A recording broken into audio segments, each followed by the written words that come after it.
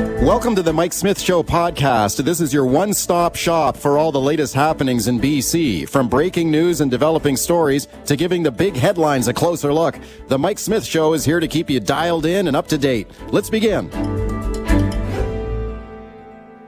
We start with shop owners versus shoplifters. Yes, 'tis the season to shoplift. Seems to be getting worse out there, too. I speak to store owners all the time who deal with this stuff every single day. People stealing from the store all the time. Now shop owners are fed up with it, and some of them are taking steps to put an end to it, including my first guest, Chris Dancy. Chris is the owner of the Bone and Biscuit pet food shop in Victoria. I'm very pleased to welcome him. Chris, thanks a lot for coming on today. Certainly. Thank you. You bet, Chris. Chris, it's a very nice store you have. I've been in there myself. Tell me a little bit about your store. How long have you been in operation there in Victoria? We've been operating just over 6 years. Yeah, okay. So tell me about the problems with shoplifting. And in particular, you had one repeat shoplifter that was coming into the store, right? When did all this start? Certainly. Definitely we do have problems with shoplifting, but this person seems to be the most habitual. She started coming in March, and she has been in at least 6 times, and at least successful 5 of those times in shoplifting.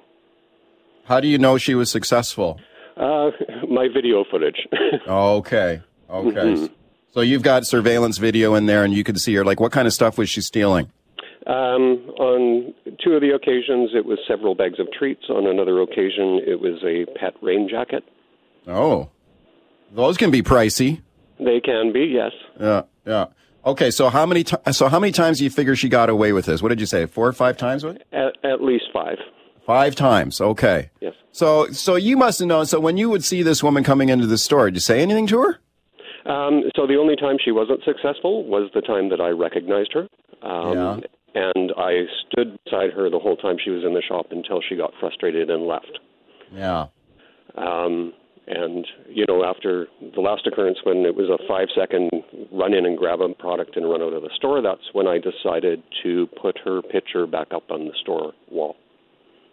Okay, so this is where you took some direct action. So tell me about that, Chris. What exactly did you do here? Well, I basically took an image from one of the videos that we had of her and put it on the front door, and basically had a little sign there that said, we're a small business and stop stealing from us. That's a pretty direct message there, yeah. Yes. Stop stealing from our store. Okay, so did she see that? Did she come back to the store and see your photo up there? Yes, from one of my staff. She had come back about 5 days ago with a companion. The companion saw her photo on the door, pointed at it, and she took the companion and walked off. Oh. Okay, so you figured this worked then? At least once, yes. Once, okay. Has she been back since? No, we haven't seen her since then. Okay. How much, what do you think was the total value of the stuff that she took all those times, you figure? Yeah, I think we're verging over $500. $500, okay. But maybe this is going to put an end to it. Okay, so what do your customers think of that? When your customers come in and they see this photo, what's been your customers' reaction? Most of it's been disbelief that somebody would come into a shop like mine and continue to shoplift over and over again. Yeah. And then taking the steps that, great, maybe she won't come back if her picture's on the door. Right. So your customers were supportive. Yes. Yeah. How would you describe what this is? Is this like, I've heard this described as shaming the shoplifters. You put their photo up in the store. If you've got like a chronic repeat shoplifter, you shame them, put their photo up and let everyone see their photo. Is that how you would characterize it? That's not my intent. My intent is just to deter her from coming in the shop. Yeah. And it worked. It worked. Yeah. Okay. What about the police? Have you tried phoning the police? I have had contact with the police, and I have had conversations with police officers who are customers, and they kind of direct me as to the limitations that we have when dealing with a shoplifter, which is basically you can't really do a lot. You can ask the person to leave, and you can ask the person to give back the product, but they can decline, and there's not much you can do about it. Really? Okay. Can you ban people from the store? Can you say, like, you're not allowed in here anymore? Yes. Okay. So as it was explained to me, even though I am in a public mall, because I leased this space, it's considered private. So I can certainly tell a known shoplifter that I've seen do it that they're not allowed in the store, and if they don't leave, I then can call the police for trespassing. Speaking of Chris Dancy, Chris is the owner of the Bone and Biscuit pet food store in Victoria, and his problem with a repeat shoplifter there in the store. Hey, Chris, like, you're not the only store owner who has taken this approach. There's a Canadian Tire story we've learned in Victoria. Very similar issue. They started posting photos of known shoplifters, repeat shoplifters who've come into that store, so everyone can see the photo. Do you think this could start catching on in other stores? It possibly could. I'm sure there is a liability issue with some businesses. What do you think the liability issue would be? I guess defamation if they're incorrect about the person. Yeah, you don't want to wrongly accuse somebody. Exactly. Yeah, but you figure you had this person pretty much red-handed, though. Yes, I have at least 3 videos. Okay, so you knew you had the right person, and it seems to be working. Like, how much is there? Much other stuff being stolen from your store, or was she doing most of it, or you got other shoplifters? There certainly coming? has been sporadic shoplifting, but it tends to be opportunistic, one-off shoplifters. And the only reason I got really concerned about this is because she was habitual. Yeah. Chris, thank you for sharing the story today. I appreciate it. You're welcome. Oh, it's the old 5-finger discount here. There's a lot of shoplifting going on. Some shop owners are fed up. You heard my discussion there with Chris Dancy. He owns a pet food store. He had one particularly prolific shoplifter put her picture up on the front door, and she hasn't been back since. The Canadian Tire store in Victoria also doing the same thing. Lots of calls coming in. Let's check in with Rui Rodriguez, Retail Council of Canada. Rui's an expert on shoplifting and loss prevention there. He's an advisor there at the Retail Council. Rui, thanks for coming on again. My pleasure, Mike. Hey, what do you think of stores taking direct action like that, putting up photos of known shoplifters? Well, Mike, I can comment on an opinion. I would say, I think Chris alluded to, there are some risks. Yeah. A photo has been determined to be private, personal identifiable information, so PII, which is subject to privacy laws. And in general, a key is a requirement of the law is consent by the person who is on the photo, which obviously is hard to get from a criminal. So I would state from an opinion is if you're doing that, there are always elements of risk to the person who's putting up that photo. So I would always advise somebody to consult either with their own legal, reach out to the Privacy Office of Canada to look at, what applies, what doesn't, and make sure they protect themselves. Okay, well, I think that's some really good advice. So could that technically, therefore, be illegal? Like, even if you know someone, you've got evidence they've been shoplifting from your store, you put their photo up on the wall, you're potentially breaking the law yourself by doing that? Yeah, in general, I would say that putting up any photo because it is PII without the consent of the individual in the photo is not allowed, and it's subject to those privacy laws. So anyone doing that would be subject to an investigation of that and potential penalties if found to be in the wrong, and those penalties can be quite large, and we're talking hundreds of thousands of dollars. Wow. So again, I would just ask that they consult to make sure that what they're doing falls within the guidelines of the privacy laws. And not outside of it. How bad is shoplifting right now in our country? It's interesting, Mike. I started to use that word less and really call it what it is, which is theft. Yeah, right. I think shoplifting really has gotten this connotation that there isn't any victim. And what we've seen in Canada over the last year is an escalation in prolific offenses, violent offenses, and there are clear victims. It's people who are getting hurt during the commission of a retail theft. There's also assaults. There's mischievous activity, so it's falling into other indictable offenses. But when we term it shoplifting, it's always perceived as a property crime and there's no victim. there's also a lot of victims, small, mid-sized organizations who may not have the margins or the profit dollars of a large organization that get impacted. And $10,000 to a small business in a year can be a difference between what they take home at the end of the year or not. So it is an impact to the business as well. So it's not shoplifting, unfortunately, is not a victimless crime. It's either small business, mid businesses, and large business that are being impacted, as well as employees that we see more and more. Frontline employers and managers are dealing with the escalated violence, and a retail worker making minimum wage didn't sign up to be victimized. Right. I think those are some great points. Let's take a few calls here. Steve on the line in Vancouver. Hi, Steve. Go ahead. Yeah, hi, Mike. My dad owned a popular drugstore in the 60s and 70s, and in the early 70s, this is before credit cards, better clients would have accounts in a store. And what would happen is when they bounced checks, frequently, my dad then would put their checks in and tape them to the window so everybody could see. Oh. Now, what people don't realize is when people are stealing from stores, they're stealing. It's no different than somebody stealing somebody's money. It's money out of their pocket. And it really, you look at it, shoplifters they're parasites. They're living off the avails of others. And I remember what my dad did. This is in Vancouver.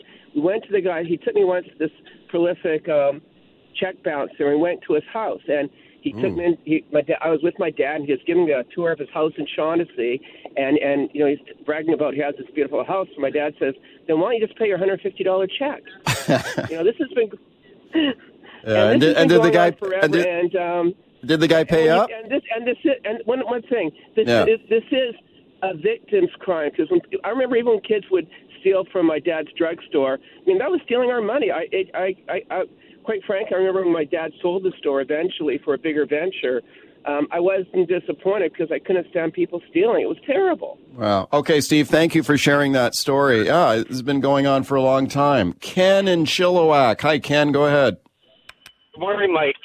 Just the other night, I was at a Shoppers Drug Mart here in Chilliwack, and there was a shoplifter, and I guess he'd been in there before because the clerk knew him, and he grabbed something and took off. She grabbed him, and she was trying to restrain him, and I had no choice. I felt I had to get involved, and I went after him as well. Well, I'm 67 years old. I shouldn't be tackling young guys potentially armed. Somebody's going to get hurt if this isn't brought under control. So you intervened there. What happened? Did the police show up and arrest the guy? No, he got out the door and he was gone. And the clerk said there's no point in calling the police. They won't do anything anyways. Okay, Ken, thank you for sharing that. Rui, what do you think of that? Like, should people who work in a store intervene and detain a shoplifter? That could be kind of dangerous potentially. So, Mike, I can't advise the people what they should do. What I would say is, people's safety is paramount. There are people that are trained to do that. We've seen quite an increase in the use of third-party security guard companies by businesses, whether it's retailers, hotels, restaurants, to protect their staff and their customers. So the level of use of security guard has certainly gone up significantly in the last year because, you have frontline workers who are not trained to do this. As the gentleman just said, we have members of the public that see it happening and want to be good Samaritans and jump in. And you have no idea what you're walking into, whether somebody has, as you said, has a weapon, has some other issues they're dealing with, maybe intoxicated, and the situation escalates. So, I would always caution folks that think of your safety, your customer safeties, and other employee safety. Retailers do invest in their loss prevention departments and third-party guards to train people and put people in place to make sure that they are more well-equipped to deal with those escalations when they happen. Thank you, Rui, for coming on today. My pleasure. All right. Here we go with our home equity tax debate. Now, we know we have an affordability crisis in real estate in this city, in this region. I really feel for young people who are trying to break into this housing market. Seems unaffordable to a great degree for non-millionaires. So how about this idea? If you own a home in the city, especially if you bought the place before prices went crazy, well, you won the life lottery. You're sitting on $1 million or more in equity. So why not put a tax on that home, use the money to build affordable housing? Is that the solution? Now, we've talked about this on the show in the past. We've got a great panel standing by here to discuss. Have a listen to this here now. Here is Paul Kershaw on an earlier show. He has been promoting this idea of a home equity tax. Listen to his take here. That's like a large pot of gold. That isn't a nest egg. That is a wealth windfall. You know, if I'd accumulated that $500,000 over 10, 15 years of work, then great is my savings. But this is happening in our housing system, and we're tolerating it. And we're saying, oh, that person whose nest egg now just grew and grew and grew, and they're counting on it, and that should be somehow not open for any further conversation. So he says that is not a nest egg. That is a wealth windfall. We should tax it. Let's discuss it now with my guest, Tom Davidoff. Tom is the director at the UBC Center for Urban Economics and Real Estate. Hi, Tom. Hey, thanks for having me. You bet. Thanks for coming on. Paul Sullivan on the line. Paul is a principal in Ryan. It's a global tax service and tax service provider. He is a real estate analyst. Hey, Paul. Good morning, Mike. Good morning, Tom. Thank you, gentlemen, to both of you. Tom Davidoff, let me go to you first. You agree with this idea, right? There should be a tax on equity, especially high-end, expensive homes. I think as a political matter, you have to be pretty careful in taxing property. What I have proposed is to ensure that anybody who owns property in British Columbia pays a total tax bill in line with what they own. So that could come through a combination of income and property taxes. What I've discussed is the very large number of people who own very expensive homes and pay minimal income tax to Canada. And I think it's appropriate to have a sort of minimum tax. But most, people who live and work here would not be subject to that. I think imposing a broad-based home equity tax, might be good economics, depending on how it's structured. But you have to be careful with the politics. Okay, so on the system that you have in mind, Tom, like how much would people pay? Like, let's say you own a home that's worth, I don't know, $1.5 million, which is not rare in the city. Yes, no. So $1.5 million, you'd be on the hook for what we proposed would be 1% of that, $15,000 in income tax if you're a working age. Of course, seniors have to be exempted. But, if you look at the average household that owns a home worth, say, $3.5 million plus, turns out they're only paying about $15,800 in income tax. That's not retirees who bought the home a long time ago. In fact, that situation where people are paying income taxes on incomes of less than $100,000, somehow buying $3.5 million homes, that's concentrated among recent buyers. So this is not, working hard at low income. This is, highly wealthy people not paying taxes in Canada. Okay. Paul Sullivan, what do you think of this idea? I just think it's completely unreasonable. I mean, what about the people that just bought a house last week for $3.5 million? They didn't win the lottery. They got a massive mortgage they're buried in. You want your average Dunbar family that has a $3.5 million home to pay $35,000 in property tax? I got to make $80,000 in income to cover that property tax bill after all the income taxes we pay. So it's way offside. I think British Columbians have had it with new taxation, and it's time to come up with some better ideas. Tom Davidoff, what do you say to that? Right. So Paul is mentioning people who just took out a giant mortgage. So if you buy a $3.5 million house, to qualify for the mortgage, your income has to be about something like a quarter of the value. So on a $4 million house, that's $1 million income. Obviously, you're paying an awful lot more than $35,000 a year in income tax.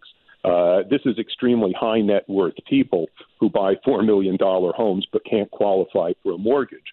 So, this is not, somebody who scrimped and scraped making $50K a year. Yeah. That's just a misrepresentation, I think, of reality. What about a senior who owns a home? They paid it off a long time ago, worked all their lives, and they might not have a lot of income right now if they're on a fixed income, but they're sitting on a home that's valued at $2 million or something. Are you saying that they should be taxed? No, as I mentioned, I don't think you can do. I don't think you can do. I think you have to exempt seniors. I think there's a reasonable case that sometime before death, large home equity gains over a lifetime ought to be taxed prior to going to the estate. The kids didn't earn it, but that's controversial. I think realistically, you're going to have to exempt seniors. Okay, Paul Sullivan, what do you think of that? Listen, we don't have a problem with new taxes. We got tons of them. What we got a problem here is with affordable housing. We're talking to the Sauder School of Business. Let's talk about the business side of this problem. What have we got in the bag to support business? What incentive programs has Sauder come up with to get homes built? Why don't we provide tax incentives and create some housing out of it? I haven't heard any of that out of Sauder. So I'm kind of questioning why everything we're hearing is about new taxation on homeowners and why this university and this government thinks that homeowners should solve a housing crisis. It's outrageous. Tom Davidoff. Yeah, no, I don't think Paul's been listening to what at least this professor from Sauder has been saying for quite a long time. I think we have a very funny combination of taxes and regulations in British Columbia. Our taxes and regulation in combination say don't build new housing. That's the regulatory side, with which I strongly disagree. And our tax policy says, we're not going to tax you if you buy property, but we're really going to hit you on earned income and on sales taxes. So what that does is creates an economy with a disincentive to work and buy stuff and sell stuff, but an incentive to buy property, and then you don't allow people to build property. So that's just not a sensible system. I absolutely think we need to encourage more supply, mostly through deregulation and elimination of excessively strict zoning. But as long as you've got strict regulations, you ought to be taxing property more and income and sales less. Hey, Tom, what do you think about that clip we played earlier there of Paul Kershaw? I'm sure you know him, and where he characterizes someone who's sitting on a mountain of home equity wealth. He's saying that's not a nest egg. That's a wealth windfall. You've basically hit the lottery if you're sitting on a home worth $2 million and you've got it more or less paid off. Do you agree with them on that? That's like a lottery win or a wealth windfall that should be taxed? Well, what I would say is I would give Paul Kershaw credit for opening the Overton window on general discussion of tax reform. As for whether I would try to, make the effort or encourage a government to make the effort to convince government for a broad-based home equity tax, I don't think that would be the first step I would take. I think I would go for lower-hanging fruit, like people who just bought a $4 million house and are somehow only paying $15,000 a year in taxes. What are you suggesting there? There are people out there who are buying houses who, I don't know, apparently don't have any means of wealth. So they're coming from dubious sources, this money? Not necessarily dubious sources, right? It could be you had rich parents who bought you a house. So you're a young kid who's lucky enough to have affluent parents who buy you a $4 million house, but you don't make any money. That could be a scenario. You could be from overseas and have made a lot of money overseas but never paid tax in Canada.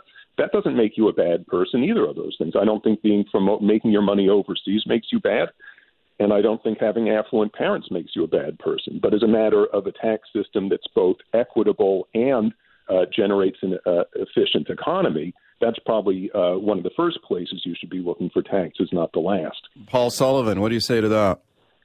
Well, I'm going to say it again. British Columbians are tired of taxation on homeowners. And, what do you say to the guy that just bought a house in Dunbar with his family for $3.5 million? He's down 20%. He's lost $700,000 in the past 6 months.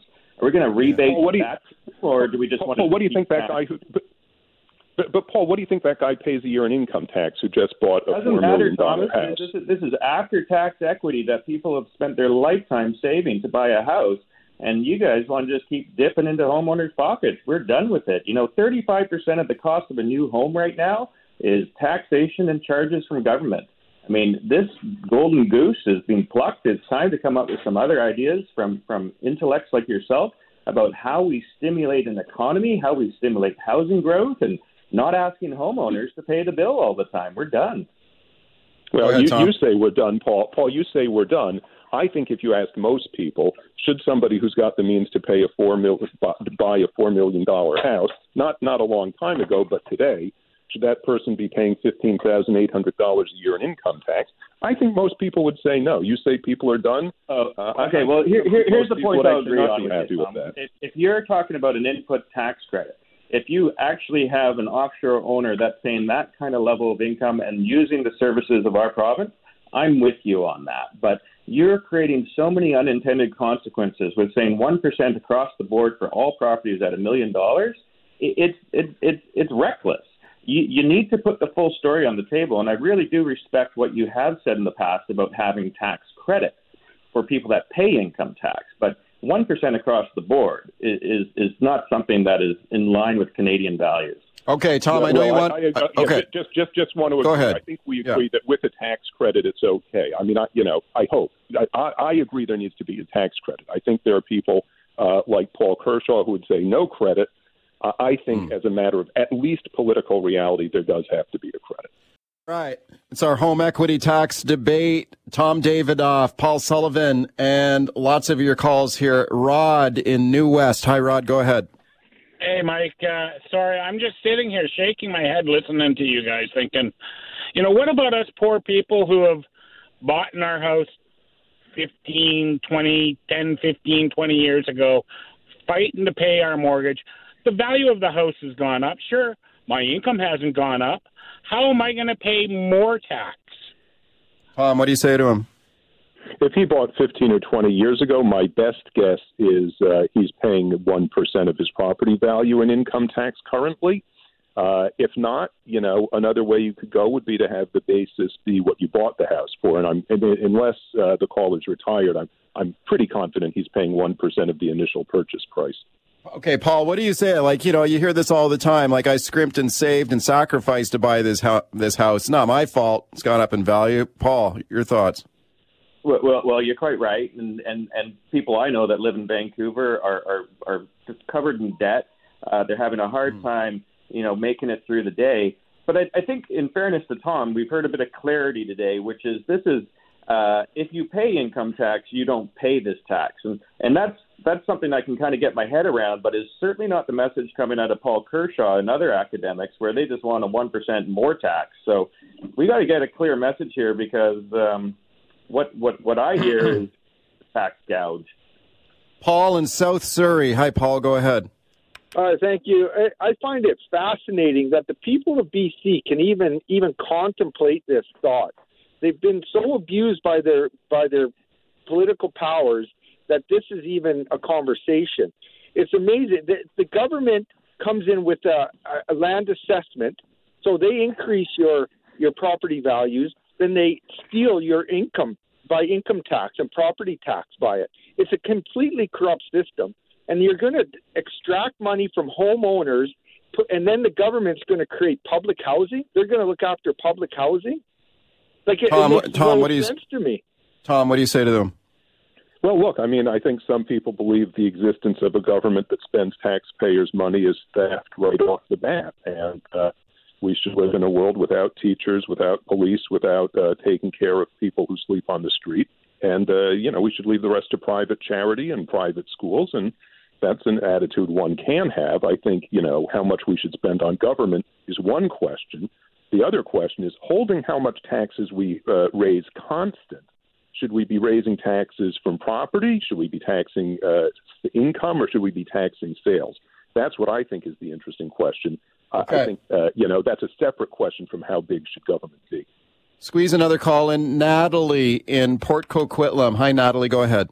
Hi. I'm a little confused with what you're saying here. You don't pay income tax on the assessed value of a home while you own it, right? You only pay taxes when you sell it. So are you talking about raising property taxes before the sale? And also, I'm super confused how homes are being assessed. Like, how could, like, it seems to me there's collusion at a very corrupt level between the real estate board and the BC and the housing authorities, because how can a home in Maple Ridge go from 800,000 to 1.7? I've seen homes listed now for 1.7, 1.9 over 1 year. Doesn't make any sense. Thank you, Natalie. We only have 1 minute left. Let's give that. Tom. Let's do the assessment. Well, I'll just say quickly what I'm proposing is, if you own a very expensive house, you got to pay some tax. If it's through income tax, great. If not, you got to cough up a little extra. But I'll let Paul explain the issue with current market value. Well, instead of doing that, in the interest of time, since we only have 30 seconds left, Paul, you just get the last word here. Go ahead, whatever you want to say. Yeah, well, I guess I'm just going to leave it at this, which is, we got to get homes built. Taxing people is not the answer. We can't expect homeowners to pay for things. And to address Tom's comment on what we should spend our money on, we need to get back to core services. Property taxation pays for fire, police, planning. It does not pay to build homes for people that need them. That is the responsibility of upper levels of government to which we pay our income tax. So it's time to get back to core services and charge people for what they consume, and that's in line with Canadian values. All right, let's talk pet rules in condos. Now, some strata buildings have a no pets policy. Others will allow a condo resident to have a pet, sometimes with some strict conditions. Now, check this one out in Surrey. Strata building there has a cat leash bylaw. You can have a cat, but if you take that cat outside, that cat better be on a leash. Now, one cat owner in this particular building breaking the rules here. The cat was running around outside without a leash on. Well, this would cause some problems here. Cat was using some flower beds as a kitty litter box, apparently, outside. And the neighbors weren't too impressed over that. There was a battle erupted over this. There was a $50 fine issued to the owner. Didn't really seem to solve the problem, though. It happened several other times.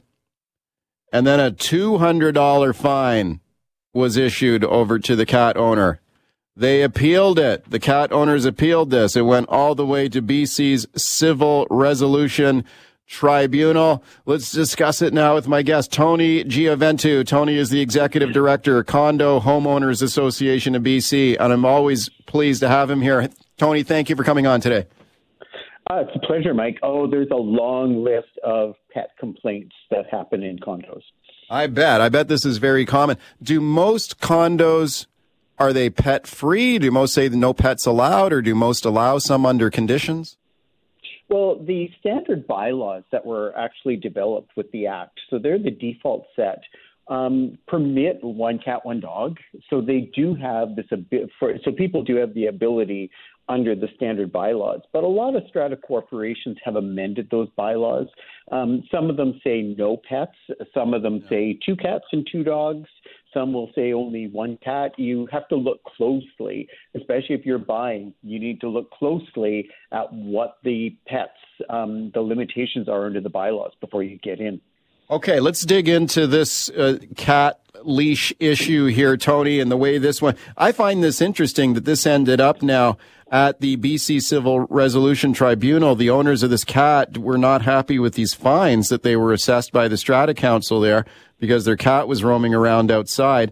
They fought it all the way to this tribunal, and they won. So the tribunal ruled that the cat owners were not given a reasonable opportunity to give their side of the complaint. Does that surprise you? No, actually, it's a good decision, and it's unfortunate for all of the parties that the proper procedures weren't followed. The CRT are really good about upholding what the requirements of the Act are. And the requirements, if you look at them closely, are basically natural justice requirements. I have a right to be notified. You have to give me the opportunity to respond, repeal, dispute the claim, dispute the evidence. Then you can make a decision, and then you have to notify me about what your decision is before you're going to impose penalties and what those are going to be. we get into this bad habit within strata corporations and property managers where it's just easy not to go through that whole cycle of notice and hearing and response and dispute and just slap fines onto people. And it's just not acceptable. And we've had a lot of fines at the tribunal level that have just simply been reversed because of this.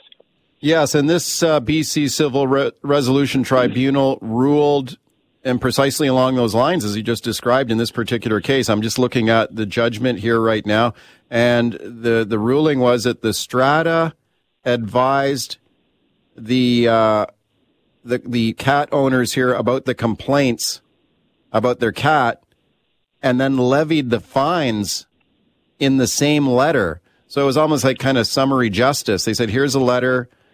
Here are the complaints we've received, and here's the fine." So they ruled they didn't have enough of a chance to present their side of it, right?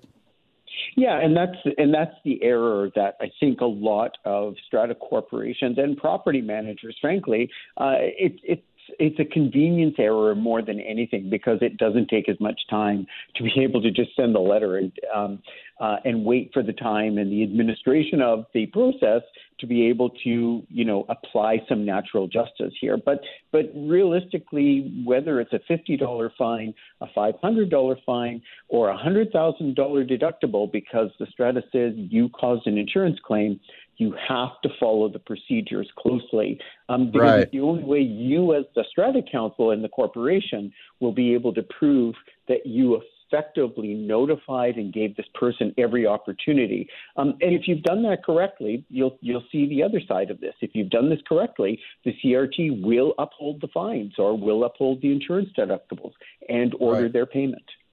Right. So it sounds like the Strata Council in this case has probably learned a difficult lesson here, because the ruling adjudicator here also writes that, so even though I found that the cat owners breached the bylaws, I find the fines are invalid. So it sounds like the cat owners here kind of beat the rap on almost like on a technicality. They did break the rules, but they threw the fines out here on appeal. So that sounds like a lot of wasted time and effort here. They did, but there's a little wake-up call for the cat owners, because the cat owners are probably now going to be fairly vigilant. I doubt they're going to get a second chance. And I suspect the Strata Council is going to be pretty vigilant with this. But, pets in buildings, there's a lot of pets in buildings. And, not everyone is a pet fan. Not everyone is a dog fan. Some people have severe pet allergies. So, we live together as communities, and we need to find some reasonable space where we can function. But it's respectful also. If you're a pet owner, you have to be responsible that your pets are not intruding on other people's space. And that's another one of the principles of the standard bylaws of the Act. So, there's a reasonable expectation of use and enjoyment without disruption of your strata lot or your common property. Okay, I like the word you use there about reasonable. Like, what kind of reasonable rules can we have here? In this particular strata, one of the rules was, okay, if your cat is going to be roaming around outside, your cat must be on a leash. Do you think that is reasonable? Because I know I've known some cats who last thing they would do is walk around on a leash. They're just not into it.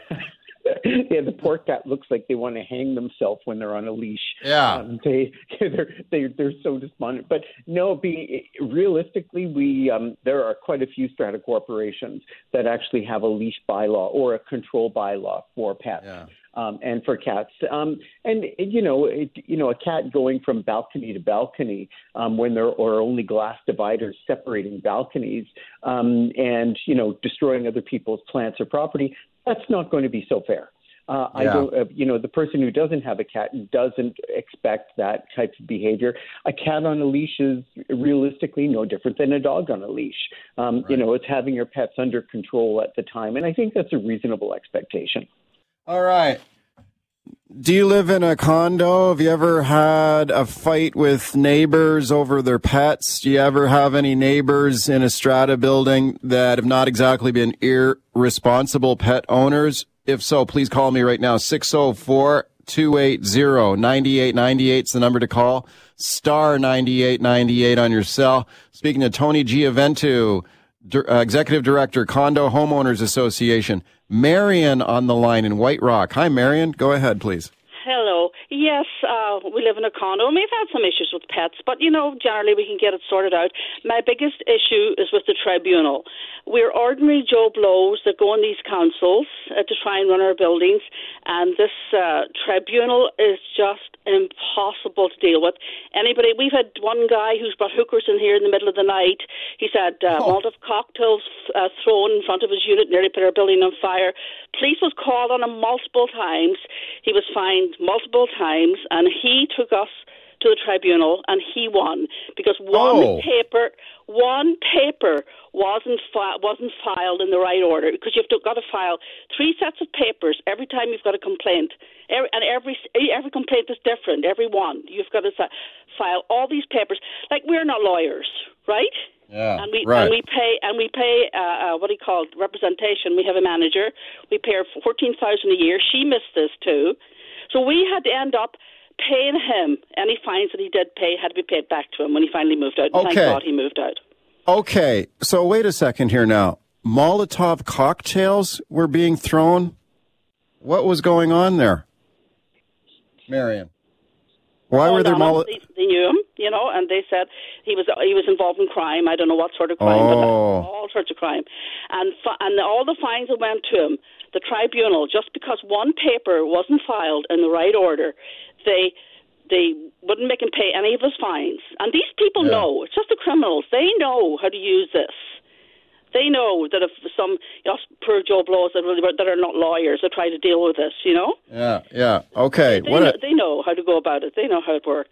What a nightmare. Marion, thank you for the call. Tony, what do you think of that? Well, I think that there is some credibility in what Marion said. It is technically demanding, and there are times when strata councils need to approach the tribunal and say, look, we have a very complicated situation. We have a complicated case. You need to let us have legal representation on this because of the issues and the parties that we're dealing with. And the tribunal does have the ability to grant that. I totally agree. It's volunteer strata councils.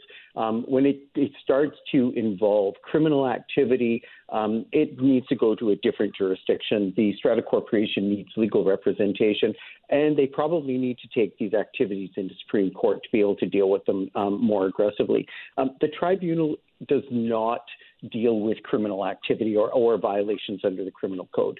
And that really compounds the problems that everybody's having. And she's not alone. There have been other strata corporations in similar situations. And the outcome of the tribunal was it really wasn't the right venue and the right jurisdiction to take these kind of disputes. It'd be nice if somebody at the tribunal would make that suggestion to people when they're doing that, though.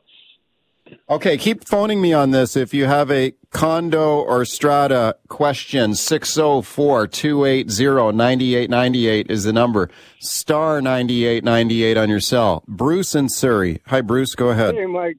Thanks for taking my call. I live in a townhouse in Surrey, and next door to us, we have lots of green space in our townhouse area. Next door to us is a trailer court, and all the cats from the trailer park come in to hunt for birds and the rabbits in our area. What can I do about that? Like, what do I do about all these cats? I'm an animal lover, but I don't like these cats coming in and killing birds on my property. Oh yeah, some of these cats are like stone cold killers too. I mean, they kill a lot of birds. Tony, I mean, if they're not part of the strata though, if they're on a different property, Tony, what can he do about it? They can't. There's not much they can do it. I would probably be picking up the phone, though, and having a discussion with the advisor at the SPCA and see what their options are. There's not a lot of options. So, for cats, for a lot of pets, instinctive behavior is something that's just simply going to happen. So, it certainly is a bit of a problem when you have a lot of predatory cats in one area and neighborhood. Yeah. But there's not a lot the Strata Corporation can do about it. No, I think you'd have to turn to your local municipal animal control bylaw, Phone City Hall. Let's go to Annie on the line in Maple Ridge. Hi, Annie. Hi. I'm just going to turn the radio down here. Sure. I would like to ask a question about heat pumps. Are condo owners complaining about heat pumps being installed around them, the noise, the vibration, and the emission of water? Okay, good question, Tony. So the word heat pump is used to describe a variety of different types of devices, from the small split units that are on walls mounted for cooling and air conditioning to large surface-mounted systems on the ground that provide heating and cooling for units or retrofits. Townhouse complexes are one of the more eligible areas for heat pumps to be installed because they can replace very much a furnace. So the heat pump itself is going to be much larger. It will produce some more noise than others. The condensation and moisture should easily be controllable, though. That comes from the heat pump itself. Every Strata Corporation manages this differently. My recommendation is that the Strata Corporation talk to one of the suppliers, manufacturers, and figure out a standard installation that works well for their community, and then set that specification for everyone so that everyone is basically meeting the same standards, location, how they're installed, the type, the system, any kind of noise abatement that can help. Do that for your building. It's the better way of dealing with it. Tony, thank you for coming on today. Thanks a lot, Mike. Talk to you soon. Thanks for listening to the Mike Smith Show podcast. Can't wait for the latest episode to drop? Tune into the show live from 9 to noon on 980 CKNW. Want to reach out to me personally with a question or comment? Send me an email, mike@cknw.com. Thanks again for listening.